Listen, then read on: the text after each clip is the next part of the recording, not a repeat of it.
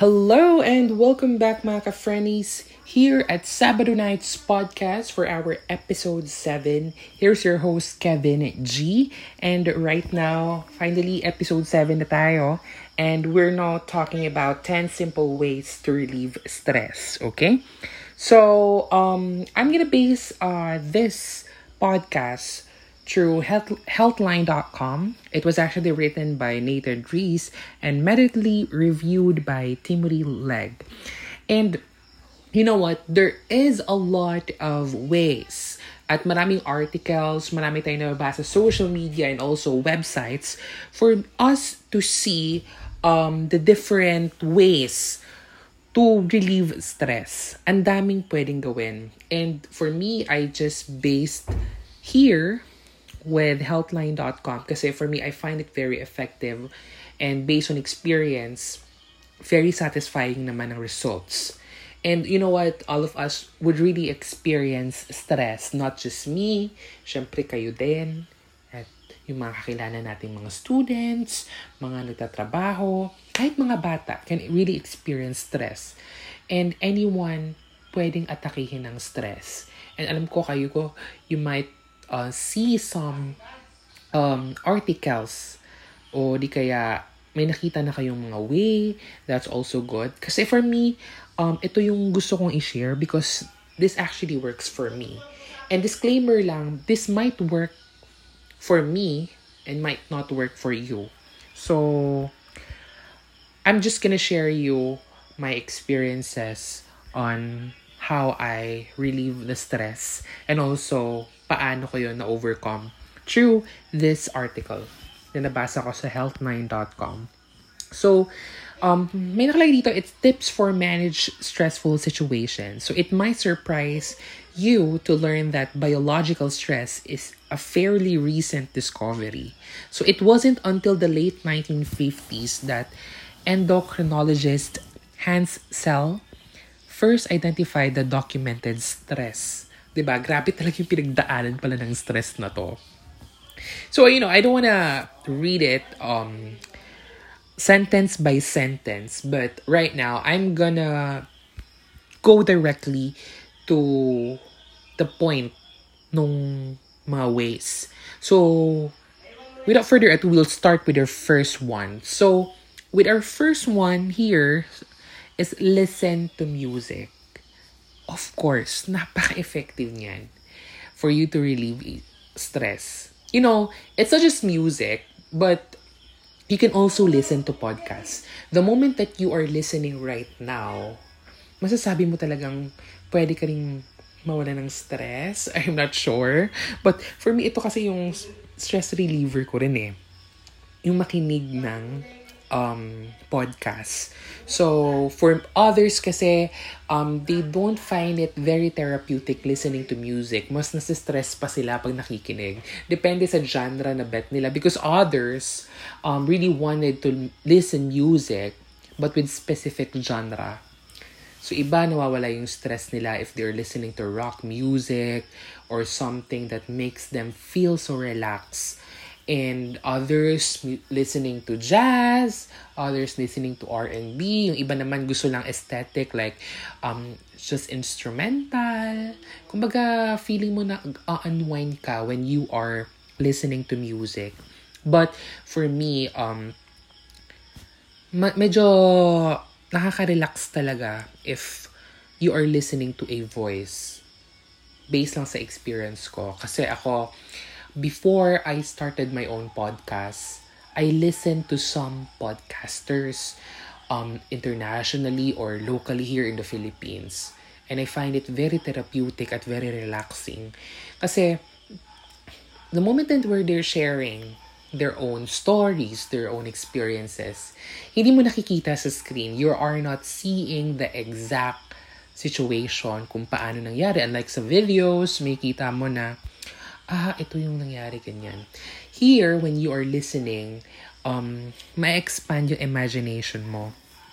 Ang daming mangyayaring mga bagay-bagay, ang daming expectations sa mind mo. Ay, baka ganito, ganyan. 'Di ba? But here, according talaga, kung magbe-base lang tayo dito sa article o dito sa sinulat ni Nathan, this actually talks about itong listen to music really talks about relaxing music lang. But for me, I find it very relaxing kahit anong klaseng music yan. As long as parang malapit sa heart mo. Kasi ako yun eh. Kasi dito sinabi dito that try listening to ocean or nature sounds. Others really feel talaga na ay parang nakaka-relax. Nawawala yung stress ko pagka ganyan. Yes, also, ganyan din yung na-experience ko. Pero, mas nare-relax ako talaga if I'm listening to someone who is really talking. Iba talaga yung effect nun. Though there is no interaction. Others is speaking lang. So, let's say podcast. Nakikinig ka and ikaw, you're not talking, you're just listening. But sa mind mo, may gusto ka ning sabihin. So, it's like an interaction na nga. No? So, that is the first way. Next, talk it out with a friend. Now, this one, medyo maganda rin to because apart from listening to podcast, kasi pag, let's say, if ikaw nakikinig ka sa podcast, nakikip mo lang yung mga gusto mong sabihin, about the thoughts na gusto mong i-share. Nakikip mo because nakikinig ka lang. But here, talk it out with a friend.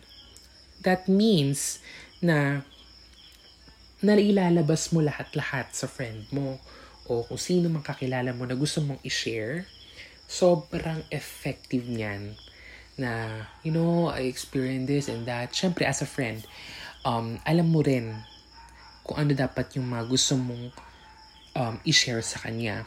And if that person shares something na sobrang bigat at ikaw gusto mong makahelp sa kanya, you don't have to also share your own experience, own situation na stress ka rin. Kasi baka hindi maging effective yan. Walang mangyayaring maganda sa inyo if both of you are sharing your own kind of stress. But try to just lift up each other.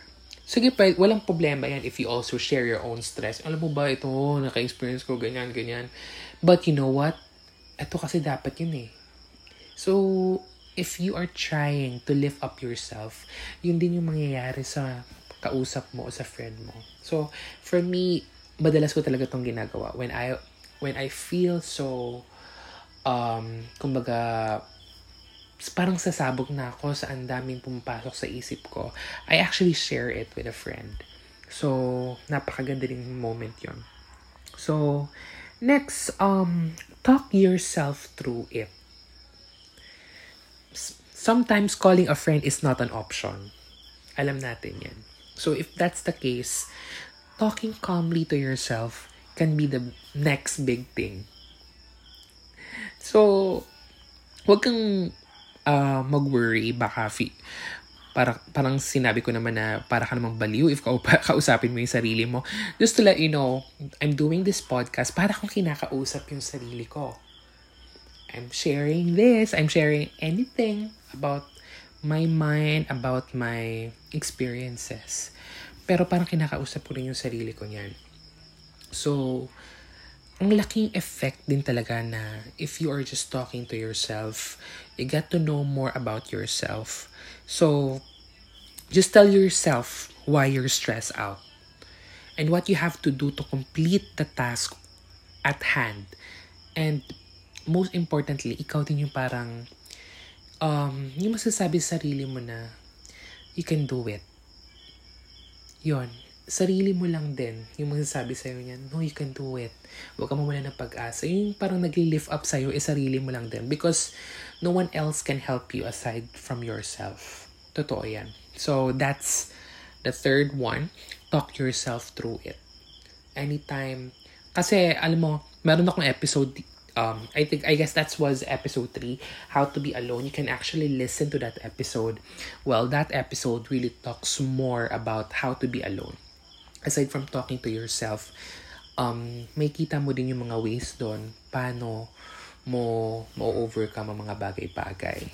Kasi if wala ka talagang malapitan na kung sino man, it's very important that you also have your me time. na gaya nga ng sinabi ko sa episode na yun. So you just listen to that episode if you wanted to talk about how to be alone. Next is eat right. Well, stress levels and a proper diet are closely related. So when we're overwhelmed, we often to forget to eat well and resort to using sugary, fatty snack foods. Ang dami natin kinakain ng mga street foods o kung ano-ano pa man. Junk foods, soft drinks. Sometimes it became us unhealthy. So, syempre pag nasosobrahan tayo doon, there is this part na nangyayari sa life natin na nai-stress tayo because of what we eat. That's medically, actually itong binabasa ko is actually a medically inclined, I guess, organization. So, tinry ko rin, change yung lifestyle ko of what I eat. Because before, sabi nila, ay, stress eating, kain tayo na to, kain tayo niyan. Kain tayo, gusto ko kumain ng soft drinks. Gusto ko uminom ng soft drinks, gusto ko kumain ng strong foods and ganyan. You know, if stress ka, you don't have to do stress eating. That is not a good idea. Because aside na stress ka pa, naging unhealthy ka pa. Hindi siya nakaka-help. Mas nakaka-trigger pa siya na maging stress ka lalo. Kasi may kita mo, oh, I'm not healthy. Oh my God, ang laki ko na. Medyo, diba? So, ako, I'm doing a diet also. During quarantine, actually, it's still quarantine now. But, nung nangyayari, nung first quarantine, sabi ko, mas nakaka-stress na sa bahay ako. Wala akong trip, nag-diet ako, and you know what, I find it very satisfying kasi though na I'm overcoming stress, I also learned to eat right. And mas satisfying, nakikita mo na there is changes to your body and parang nababawasan yung stress mo. Mas nalilift up ka lalo. Mas nagiging inspired ka to do well. So yun, you just have to eat right and be healthy. Next is laugh it off. Napaka-importante niyan. You know, ang daming ways para tumawa. Family, can watch TV or anything na comedy. You know what? Very important sa life natin na tumawa tayo. Wag natin i-let yung sarili natin na dumating sa point na parang kakainin na tayo sa galit at sa lungkot. That is not a good thing to do every day. You know, you don't have to forget na dapat sa isang araw, tumawa ka. You don't have to forget that emotion in a day. So, tumawa ka, not forcefully, but naturally. So, kailangan mo i-surround yung self mo sa very positive environment. Ako kasi nasanay ako sa ganyan. I grew up in a family wherein nakakatawa talaga ang mom ko and others also shares their laughter with me. So, yun dun din dumating sa point na kahit ako, I also share laughters to my friends, sa lahat ng mga kakilala ko. So, very important. There is also a scientific reason bakit laughing could also relieve stress. Because with laughter, it actually releases endorphins. So, it actually improved the mood and decreased the level of stress causing hormones. So, grabe ang effect talaga nung makatawa ka lang in a day. Laughing tricks you. So, according dito laughing tricks your nervous system into making you happy. You know, everyday happy. Yun lang. I wanted to make it direct to the point na maging happy na lang tayo everyday. Huwag tayong magpadala sa negative energy. Kasi, yun mismo ang makaka-trigger ng stress. Next is, drink tea. Ito scientifically, rin to Because ako, when I started my diet, aside from nababawasan yung stress ko sa pagda-diet, I talk to myself or I share everything with my friend. I eat right foods o mga tamang diet, syempre, part na din yun yung uminom ako ng tsaa. So, drink tea. So, itong tea na to na nasa Healthline, sa mismong article, hindi naman siya nagde-define just for tsaa. But, it talks about caffeine. So, it could be coffee, or it could also tea. So, a large dose of caffeine causes a short-term spike in blood pressure. It may also cause your hypothalamic pituitary adrenal axis to go into overdrive. Instead of coffee drink, OMG, mali pala ako. In totoo, binasa ko ba to? But, I'm really fond of coffee. Somehow I disagree with this, but I also drink tea. Kasi for me, I can't start my day without a coffee. So, sabi nila dito, a large dose of caffeine causes a short-term spike in blood pressure. So, well, you don't have to drink a large dose. So, maybe just a minimal amount of coffee will do. Hindi naman kailangan na necessary na hindi ka uminom ng kape na day. Ako talaga, I can't really start a day without a coffee. I've been really a fan of coffee. Like, kahit anong kape, titirahin ko. So, sabi dito, instead of coffee, try green tea. Pwede rin. Kasi nga, I drink green tea. Maganda yung effect niya talaga sa body. And aside from that, it has antioxidant din na that gives you a positive vibe. Yun yung nafe-feel ko every time I drink green tea, and it actually helps my digestion. Kasi ako, before talaga, I feel so constipated. I'm not sure if I'm constipated, but I have the feeling ko constipated ako. But when I started drinking green tea, ang laki talaga ng effect. And you're seeing results. Well, you have to choose the right green tea. I'm using green tea from Twinings, but since medyo pricey yung Twinings, I go with the Lipton green tea. So, yun. You can drink green tea, but, doesn't mean that you don't have to drink coffee. But, ako talaga uminom ako ng coffee in a day. So, 1 cup a day lang naman ako. Hindi naman ako like 3 times a day. So, I don't drink a lot of coffee in a day. But, I actually start a day with a coffee. Okay. Moving forward, be mindful. So, be mindful. Most of the tips we've suggested provide immediate relief, but there are also many lifestyle changes that can be more effective in the long run. So, the concept of mindfulness is a large part of meditative and somatic approaches to mental health and has become popular recently. So, I think it's more on exercising your mind.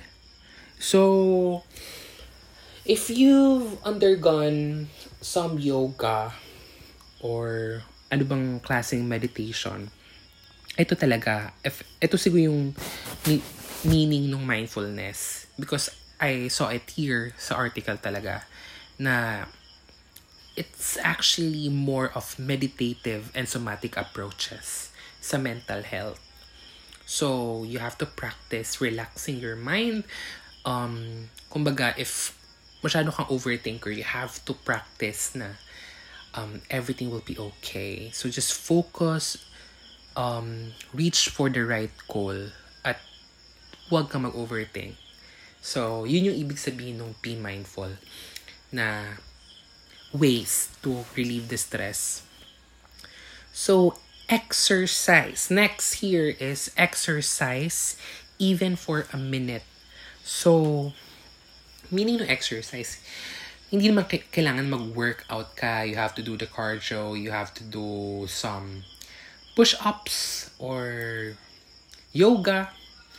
So, exercise, ibig sabihin nito siguro is kailangan in a day, gumalaw-galaw ka naman. Huwag ka lang dapat nakahilata dyan. Because in a day, if nakahilata ka lang dyan, wala kang ginagawa. You're just surfing the net.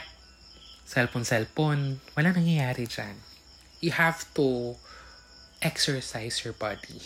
go for a walk. Or at least, just do a Zumba. Iba, alam naman natin yon. I know, all of us talaga naka-experience na mag-Zumba o di kaya, iba talaga sa feeling, di ba, pag nakaka-exercise. You feel like, oh, I'm so alive. Kasi malaking effect yon na parang nagre-release ka ng toxin sa body mo while doing your exercise. Ako, aminado ako, I stop exercising na doing some, kumbaga heavy exercise. I do cardio kasi nung nagde-diet ako. Even until now, I'm still on a diet but hindi naman ako fully nag-exercise or nag-zumba. But what I do is more of doing some walks in a day. Kailangan natin mag-stretch, gano'n. So, exercise naman din yun eh. Ako ang ilang meters din. It's more than 100 meters. Sobra-sobra pa. Para maglakad papunta sa gate. And, syempre ako, pupunta ako somewhere. Let's say, I'll go to grocery. Ang layo ng nilalakad ko papuntang gate.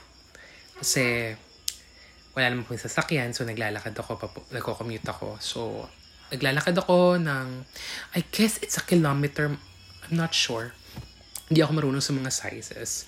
So, ayun. So, the moment na pag dumating ako ng gate, doon ako magko-commute. Yun. I find it as an exercise. And also, hindi ko naman talaga bet na humiga lang at humilata everyday. So, you have to stretch your body. Galaw-galaw, maglinis ng bahay. That's also an exercise. Kasi, malaking effect nito. It makes your blood moving and it releases yung endorphins na tinatawag, which could really improve your mood almost instantaneously. Diba? Bongga. Instantaneous. Pwede mo say instantly para mas bongga. Ano na lang? Para sabutable. Okay. Sleep better. Everyone knows stress can cause you to lose sleep. Unfortunately, lack of sleep is also a key cause of stress. So, saan na tayo lulugar nito? Hindi natin maintindihan ano ba dapat natin gawin. Kasi nga, we want to relieve stress because itong stress could really cause us to lack of sleep. Hindi tayo makatulog na maayos because ang dami natin iniisip at nasistress na tayo sa mga bagay-bagay. But here, it says here na lack of sleep also causes stress.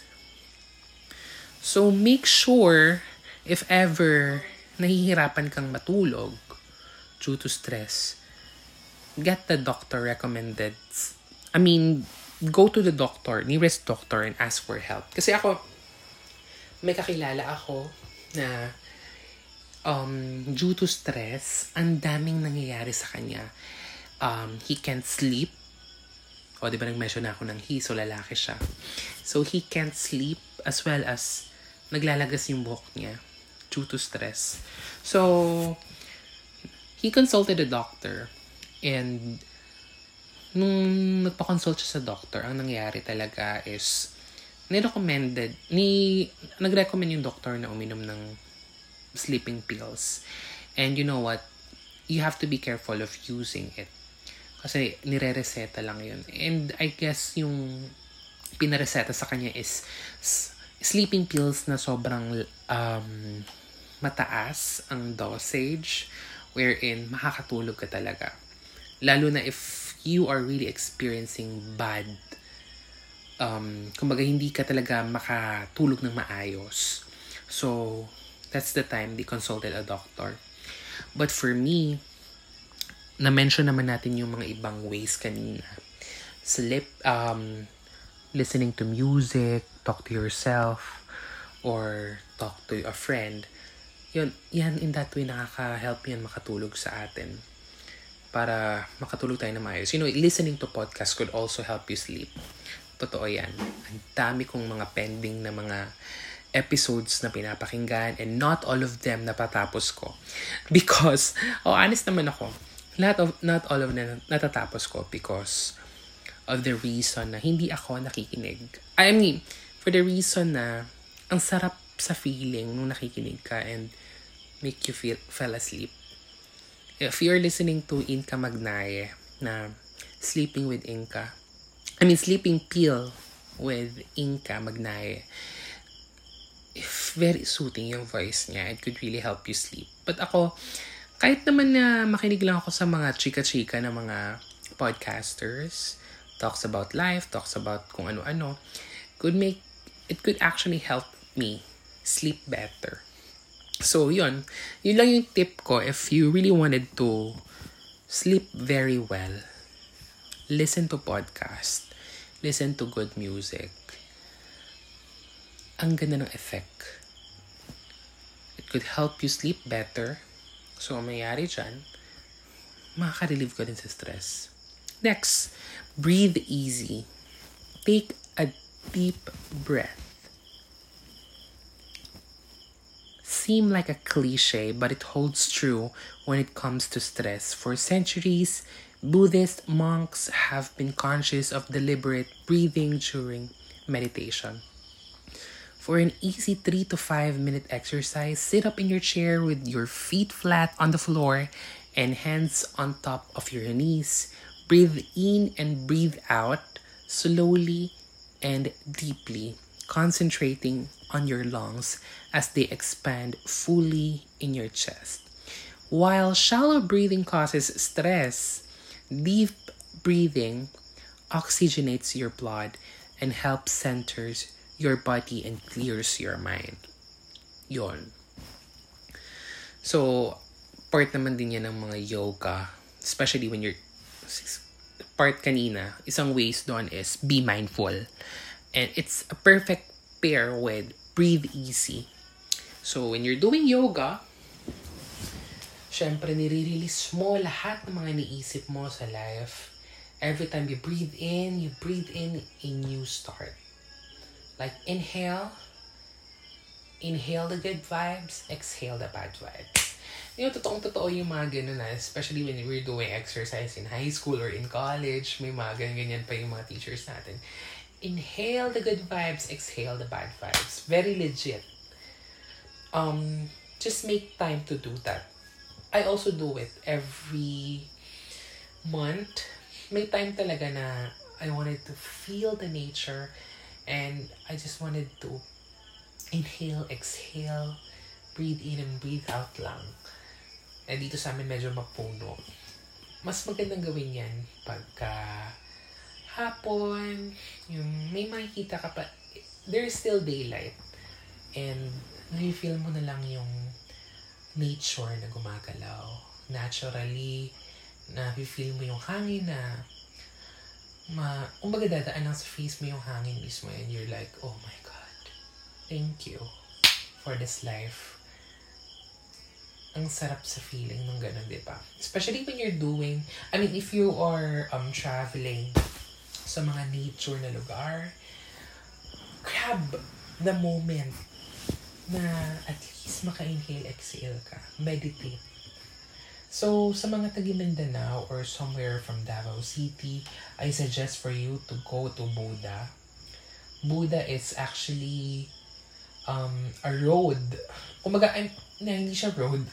It's part siya ng Marilog District, which is nahahati from Bukidnon and Davao. That's why it called Buda. So, try nyo lang maka-experience sa ganyan every day. Pagkagising mo, ang lamig na simoy ng hangin and no one is awake. Ikaw lang. And feel mo lang yung vibe. Inhale, exhale. Breathe. Right. Breathe easy. Ang ganda-ganda talaga sa feeling nun. So, pwede mo rin sabihin mga friends, I can do this. Tara, sabayan nyo ako maganyan. Sure, why not? Diba? So, yon. That's actually the 10 simple ways to relieve stress. But, additional add ko lang is learn more about stress relief. You know naman, stress is an unavoidable part of life. But hindi naman ibig sabihin na kailangan mo lang i-ignore yon. Because too much na hindi natin naaagapan yung stress could really cause serious physical and mental problems. Totoo yan. So, pag-aralan mo pa. I mean, there are a lot of ways to stress relief. Ang dami kang makikita niyan sa social medias, tapos sa YouTube. You can also listen to other podcasters that talks about stress. But for me, this is just for entry level. Kumbaga, if nasa point ka na talaga na, oh my God, I'm experiencing stress, you definitely do these steps. And definitely, parang wala kang may feel na ganong vibe sa life mo na may stress pa ba. And add ko lang din, I have this professor in college, and sabi niya, stress is just a mindset. Mindset lang daw ang stress. Well, after nun, na-feel ko talaga na, nga no, baka nga mindset lang talaga yung stress. Feeling lang natin talaga nakaka-experience tayo ng ganito kasi mindset natin ganyan. So, try to change your mindset. But other doctors, medically, sabi talaga nila, sakit talaga ang stress. I mean, hindi mo sinasabing sakit ang stress, but you can really treat stress with these following steps. But yung iba kasi dyan, they feel na, baka stress na talaga to. Change the way you think. Be mindful. Part din yan sa steps. Be mindful. It's very important yun na you have to focus on the main reason why you're experiencing that. Yung mindset natin. So, yun. That actually sums up our episode tonight. So, this episode is 10 simple ways to relieve stress. So, I give 5 stars to the writer, Nathan Reese, for doing this under Healthline. And also, sa lahat mga nakikinig tonight, thank you so much for listening up until this moment. And if kayo natutulog na, good night and sweet dreams. And if you wanna talk a lot about it, you can actually message us to our Facebook page, which is Shutterflames PH. And I actually handle the page and other admins also. And if you like to listen different podcasters, you can visit Philippine Podcast Directory. Ang dami nating mga kasamang podcasters dyan, Pinoy and locally. So, yun.